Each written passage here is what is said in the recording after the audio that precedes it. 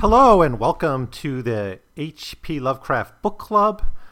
We are coming to the end of the first unit of the H.P. Lovecraft Book Club, in which I look at the stories Lovecraft wrote from his juvenilia up and through 1919, up until really through his World War I writings and his first great explosion of output in 1919. Some of his most beloved stories were published in this period, such as Dagon, such as the transition of Juan Romero, the doom that came to Sarnath, and of course the statement of Randolph Carter. So we're ending on a bit of a problematic story here called The Street.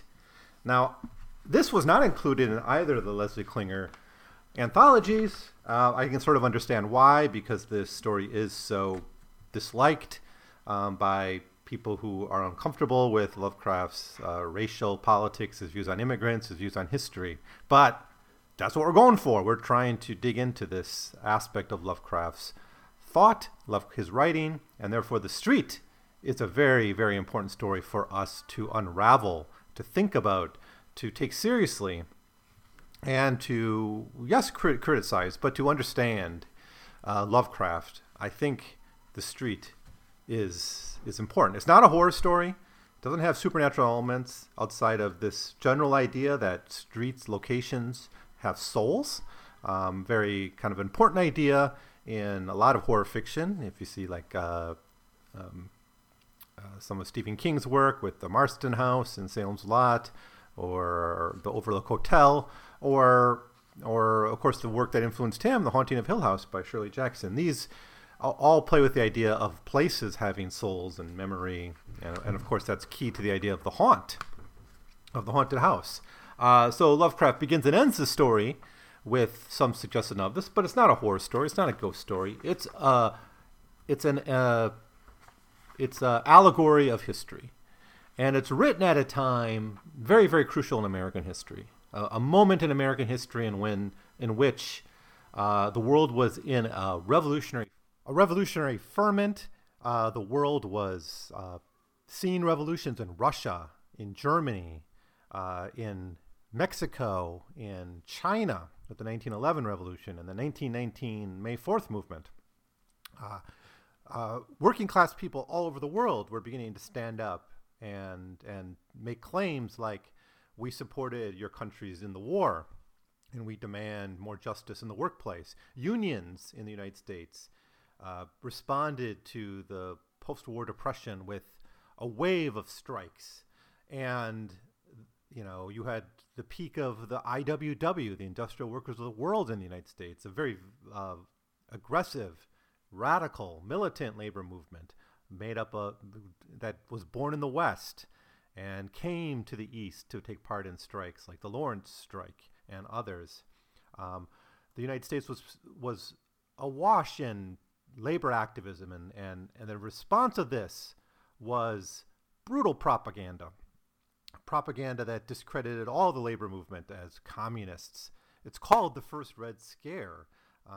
Most people know the Red Scare of the 1950s, but this was the Red Scare that had the biggest impact on Lovecraft's worldview in time. And thanks to intense repression, thanks to Pinkerton thugs smashing labor unions, smashing strikes, strike breakers, thanks to all sorts of, and we can't forget, just straight up propaganda from the media, from the corporate elite, who spent much of their time publishing articles warning Americans of the threat of communists, the threat of anarchists, the threat of revolution at home. And this had a huge impact on Lovecraft, obviously, because he writes some of this. The Street is anti-revolutionary propaganda, straight up, mixed with anti-immigrant rhetoric, racist rhetoric, and other anxieties of the time. So yes, The Street is an important work. And is it his worst story? The anthology I'm using here is the complete fiction omnibus. I'm using that for stories that aren't in the Leslie Klinger editions. This is what our editor here writes. S.T. Joshi calls The Street probably the single worst tale Lovecraft ever wrote. For most modern readers, it's hard to disagree. Later in his life, Lovecraft himself came to believe the story was terrible. Now, my feeling on this is saying The Street is horrible, racist, garbage, is a way for Lovecraft fans who don't want to face his racism to somehow have their sacrificial lamb or their scapegoat story. If you hate on this story, then the rest doesn't matter. Lovecraft's greatness flows in all those other pages. His views on race, on immigrants, on civilization, on labor, on the working class, can be dispensed with along with the story of the street. If we just can compartmentalize this one story, throw it away, don't include it in our anthology, Mr. Klinger. If we do that, we can move on and enjoy Lovecraft without any moral burden or moral baggage. And I say no to that. I say no. The street is as much part of his canon as his other stories. Is it his worst? I don't know. I think there are worse stories, actually. But yeah, it's not pretty to look at. It's a burden for us to go through, perhaps. It's a story many of you probably don't read because it's not included in the standard anthologies. It's not in the Library of America edition. It's obviously not in the Klinger edition. It's not in many other anthologies. You only find it in these complete omnibus anthologies, which of course several exist. But it's just not one that's commonly analyzed. Now, our editor here in this version gives us some useful background information. Quote, it was written in late 1919, which was the year in which a plot by terrorists to send mail bombs to J.P. Morgan, Oliver Wendell Holmes, and 34 other prominent Americans was exposed in April. 2 months later, an Italian-born radical accidentally blew himself up trying to kill Attorney General Alexander Palmer. Palmer responded by launching, with the help of J. Edgar Hoover and under cover of a concerted propaganda effort, the notorious Palmer Raids, which one of the most dramatic of it, which was a day of violent raids against offices of the United Russian Workers on November 7th, 1919. So let's stop here and remember that the American labor movement was one, if not the most violent labor conflicts in world history in the industrial era. Brutal warfare, almost near trench warfare in the coal fields of western Pennsylvania or the western mining towns in the Colorados and the Rocky Mountains. Range wars between open rangers and fencers. People wanted to enclose the land to push out of prosperity the labor of independent ranchers. Violent labor conflicts. Children being killed in labor protests at labor camps during strikes. Some of the most grotesque, violent repression. And when we look at America today with its 6% private sector unionization, we look at its tendency to its conservative turn of the last 40 years. If we look at the rejection of class politics by so many Americans, up until recently, we've seen some revival in this, but still, class politics has been maligned in much of American history. And to this day, you have presidential candidates who don't want to deal with class politics. They rather deal with identity politics or those kinds of things and ignore the fundamental crisis of inequality, the crisis of based or just the dilemma of asking the question, who built America? And that's even a question of historical, a question we need to have historical acuity about. You know, yes, like America was built on the backs of slaves, on the backs of labor, on the backs of immigrant workers. And as much as Lovecraft here can try to paint a picture of an American civilization built by hardworking frontiersmen and Puritans, he's wrong. He's wrong. And at the end of the story, when he comes out so strongly against the very working people that built his civilization, which he adored, his myopia is no more clear than in this story. So anyways, that's the context. So think about this story in the context of the Red Scare. But because of this story, we get Lovecraft talking about labor. and it's something he doesn't talk that much about. When he does talk about working people, they tend to be backcountry hooligans like Joe Slater, or the nautical-looking Negro in the Call of Cthulhu, villains from abroad. But this story forces him to deal with the working class in a way that makes him rather uncomfortable, I think. So, anyways, without any more background, I hope you got my feelings on this. Out there, let's talk about the street. So as the story begins, we're given this brief paragraph where he says, there are those who say places have souls, those that don't. I don't know. I'm just going to tell the story of this street. And he starts talking about the colonial era, right? The first people come to the shores of New England. This is pretty clearly set in New England. In Lovecraft's home, it might literally be the street outside his door. For all we know, I don't think we got a clear geographical location except in New England, right? And we get that suggestion from maybe the clothes they wear and some of the suggestion of history. England is referred to here as the Blessed Island across the sea. And they come, and we're given this picture of frontier heroism, people building cabins, surrounded by threatening and violent Indians. Indians are described here only as lurking with their fire arrows. But, heroically, these settlers build their settlements in the context of this threat. Quote, up and down the street walk grave men in conical hats, who most of the time carried muskets or fowling pieces. There were also their bonneted wigs and sober children. In evening, these men with their wives and children would sit around gigantic hearths and read and speak. Very simple were the things of which they read and spoke, yet things which gave them courage and goodness and helped them by day to subdue the forest and till the fields. So again, a suggestion of the heroic frontiersman.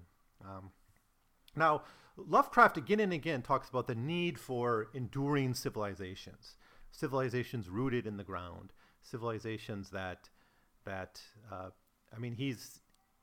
he's not for paralysis of civilization necessarily, because he does believe decadence is possible and is happening around him. But he still thinks civilization needs a foundation, and that foundation needs to be in place. And that place, there's kind of like a blood and soil argument, which we'll get explicitly in this story before too long. How does he then square this with an immigrant civilization, a settler society? Well, he does this by saying they bring with them the laws and deeds of old of England.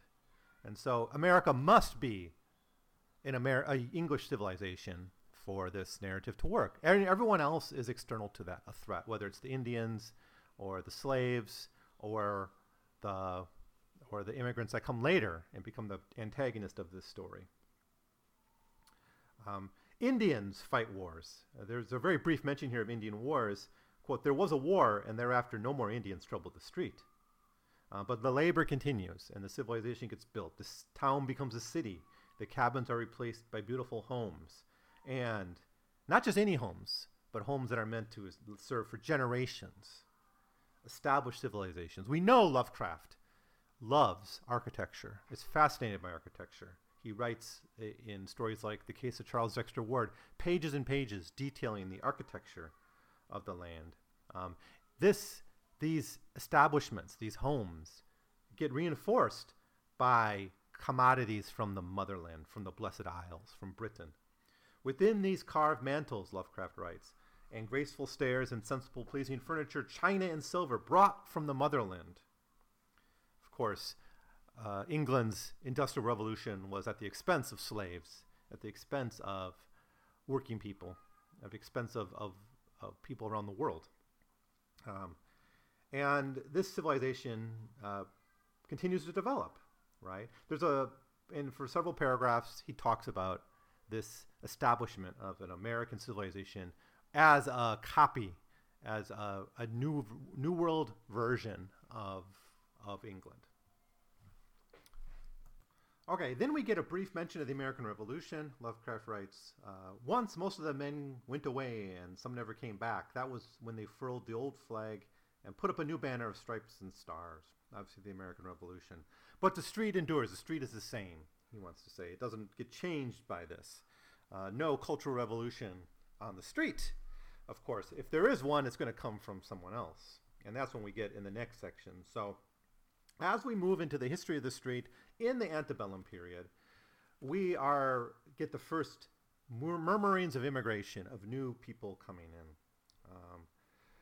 Quote, new sounds came from the distance, first strange puffings and shrieks from the river a mile away, and then many years later, strange puffings and shrieks and rumblings from other directions.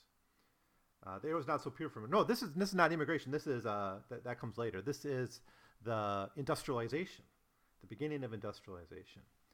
Because he mentions here tall posts bearing weird wires establishing. But again, he tells us the street's lore endures. The legacy of that civilization is there. Then, following this, is the days of evil. Quote, when many who had known the street of old knew it no more, and many knew it who had not known it before, and went away, for their accents were coarse and strident, and their mien and faces unpleasing. Their thoughts, too, fought with the wise, just spirit of the street. Now, this is clearly a reference to immigration in New England. Irish, German, perhaps. Probably he's referring here to Irish immigration because of the timeline we have here. And then there's a mention of the Civil War. Again, men left who never came back. These young men were clad in blue. So this was the Civil War. This is when things start to get bad for the street. Now, again, the houses remain, the lore remains, the buildings remain, but, quote, new kinds of faces appeared in the streets, swarthy, sinister faces with furtive eyes and odd features, whose owners spoke unfamiliar words and placed signs and known and unknown characters upon most of the musty houses. Pushcarts crowded the gutters. A sordid, undefinable stench settled over the place, and the ancient spirit slept. Again, another wave of immigrants. This, I'm presuming he's referring to the Eastern, Southern European immigration of the end of the 19th century. So the street's changing due to these new voices, new smells even, assorted, undefinable stench. So we're about halfway through the story. It's a short one. And Lovecraft has basically given, in the course of a couple pages here, the entire history of New England from his own worldview, from his own perspective. And that is an English civilization established to be enduring. Despite a break with the mother country, it remains at its core English. But this gets corrupted, taken over, in fact. I mean, he constantly reminds us, as the reader, that the houses were built by these older generations, and they get kind of, these are squatters. These are people who who attach themselves to this civilization without contributing to it anything but their odd features, furtive eyes, unfamiliar words, unknown characters, Cyrillic alphabet, I suppose, and sordid, undefinable stenches. So yeah, not a pleasant picture of Lovecraft's views on people not of Anglo-American stock. All right, so the next we're told about World War I and revolution. So the way Lovecraft here describes World War I is as something we see in some of his poetry and some of his nonfiction writing, but I think it's clearest in one of his poems, is that the war provides an opportunity for a reunification of motherland and America. Quote, then the Western land itself awoke and joined the motherland in her titanic struggle for civilization. It's not America, notice, it's the Western land. It's not, it's just an adjunct of English Anglo-Saxon civilization, it seems in his view. Not a new civilization, not a new culture emerging the way Emerson may have wanted. Instead, it's just the Western independent provinces of a greater civilization. Now, this war is a little bit different because the people who go off to war are of a more mixed group. Quote, again, young men went forth, but not quite as they did the young men of those other days. Something was lacking.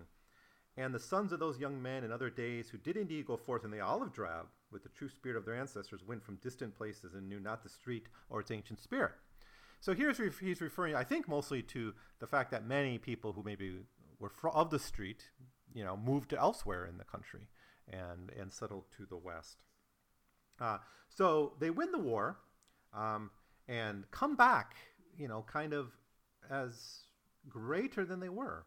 Quote, those who had lacked something lacked it no longer, yet did fear and hatred and ignorance still brood over the street. So the decline continues despite this kind of revival of heroism through the return of the war. And the big problem here is, again, the immigrants. Quote, swarthy and sinister were most of the strangers, yet among them one might find a few faces like those who fashioned the street and molded its spirit, like and yet unlike, for there was in their eyes of all weird unhealthy glitter as the greed, ambition, vindictiveness, or misguided zeal. Unrest and treason were abroad amongst in the evil few who plotted to strike the western land its death blow, that they might mount to power over its ruins.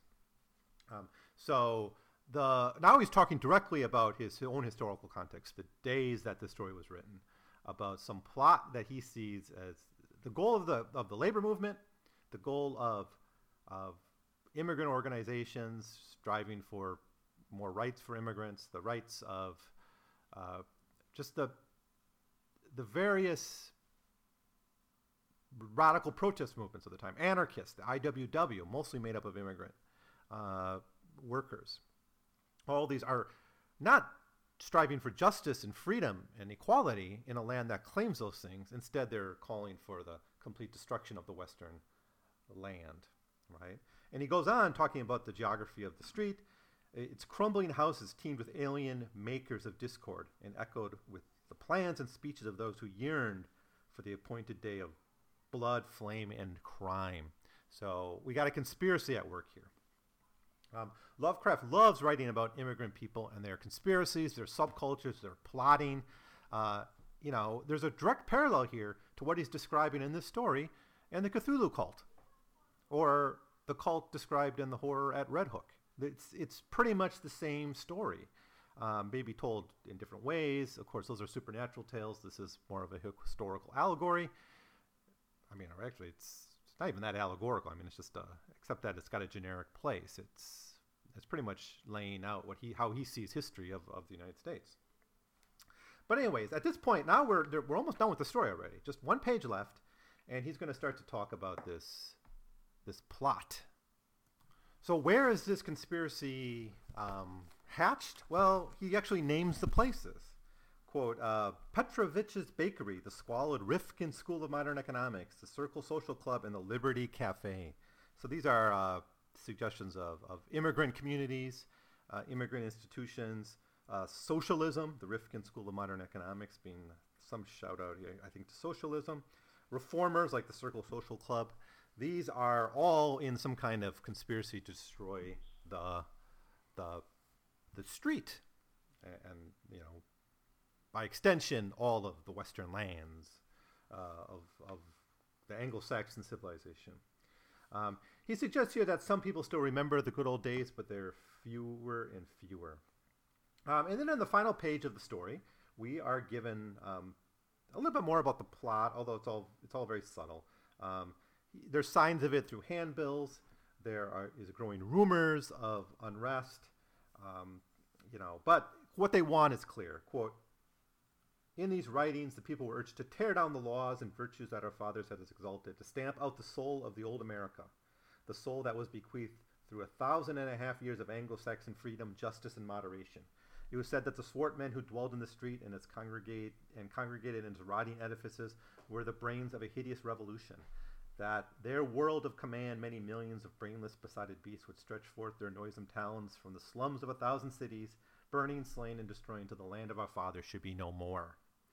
So, who comes in defense? Well, he suggests the only group that comes in defense are the olive drab men, the World War I veterans, who somehow come back from the war with a revived sense of their place in proper civilization, and they help to fight against it, but nevertheless, the rebellion comes.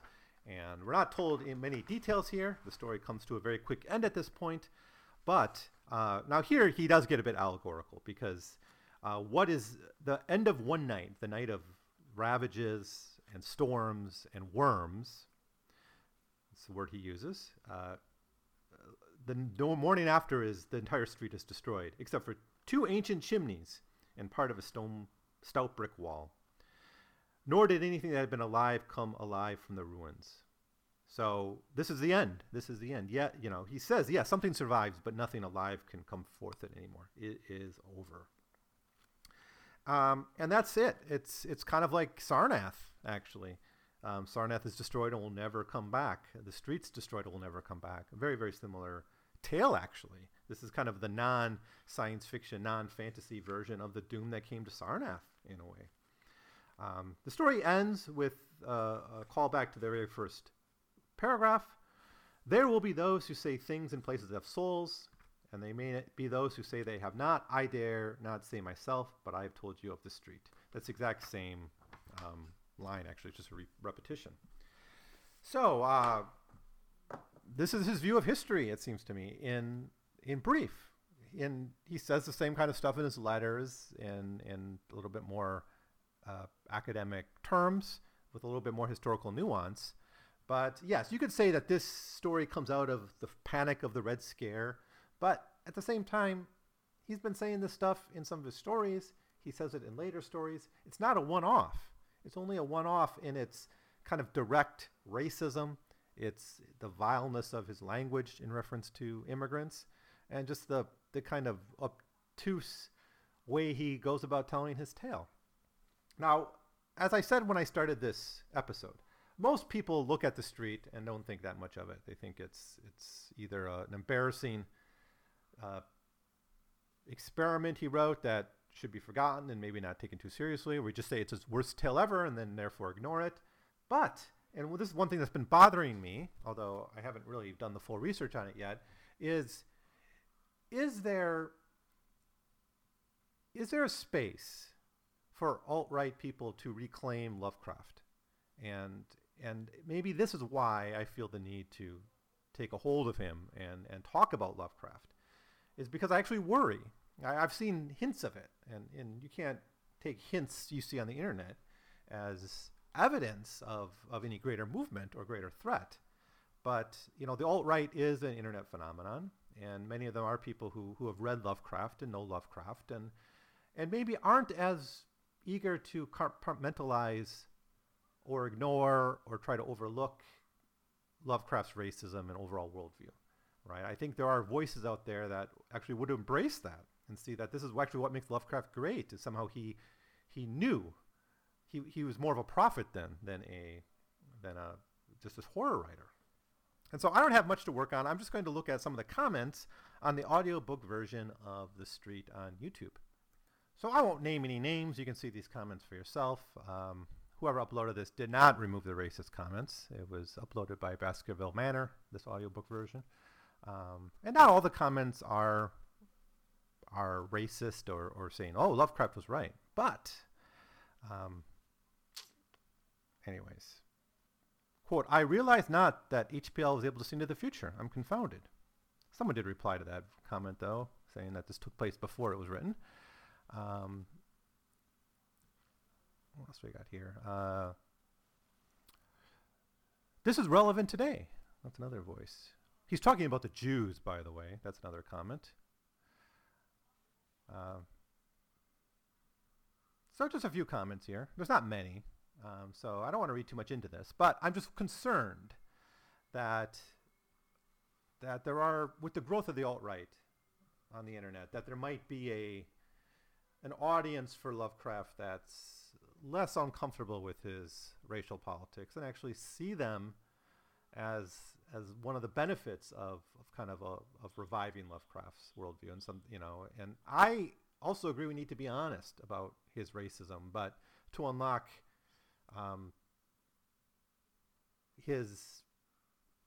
really for me I want to turn it on its head. I want to turn Lovecraft on his head and really make the villains the heroes in a lot of these stories. Well, anyways, it's something I'm going to be thinking about and trying to look into a little bit more. All right, then. So that's my thoughts on The Street by H.P. Lovecraft. And this closes Unit 1 of this podcast. In the next episode, I'll be looking at the letters he wrote between 1911 and 1924. And I'll do that in one episode. Now, I don't have the selected letters. I did look at them, and I took notes. So you'll be getting my notes about the letters. I took notes on about, I don't know how many, maybe 30 out of 150 of the letters in the first volume of the selected letters. I only looked at the ones that were relevant to the themes I was interested in at the time I was reading them. But I have those notes, and I'll talk about those notes. I have some quotes from those letters as well. Then I'm going to look at some of his amateur journalism, maybe his astronomy writing, some of his early poems, and when I kind of exhaust all I want to say about his early nonfiction writing and poetry, then I'm going to jump into the stories he wrote from 1920 to 1924, which is quite a lot. So it's going to be another long series of writings. So anyways, what are your thoughts on The Street? What do you, as a work of art, as a work of anti-working class propaganda, that's how I sort of see it here. I think it fits into a genre of anti-working class rhetoric that was common at the time. And therefore, this story is not very original. It's just maybe in framing it as a story, it has some originality, but it says a lot of the same stuff that just the mainstream press was saying about communists, anarchists, labor activists, immigrant radicals, or other groups like that. But anyways, what do you think about this story? Let me know. Leave your comments below or send me an email at 100pagescast@gmail.com. And next time we'll be looking at some of Lovecraft's letters. So I look forward to that. Thank you as always for listening.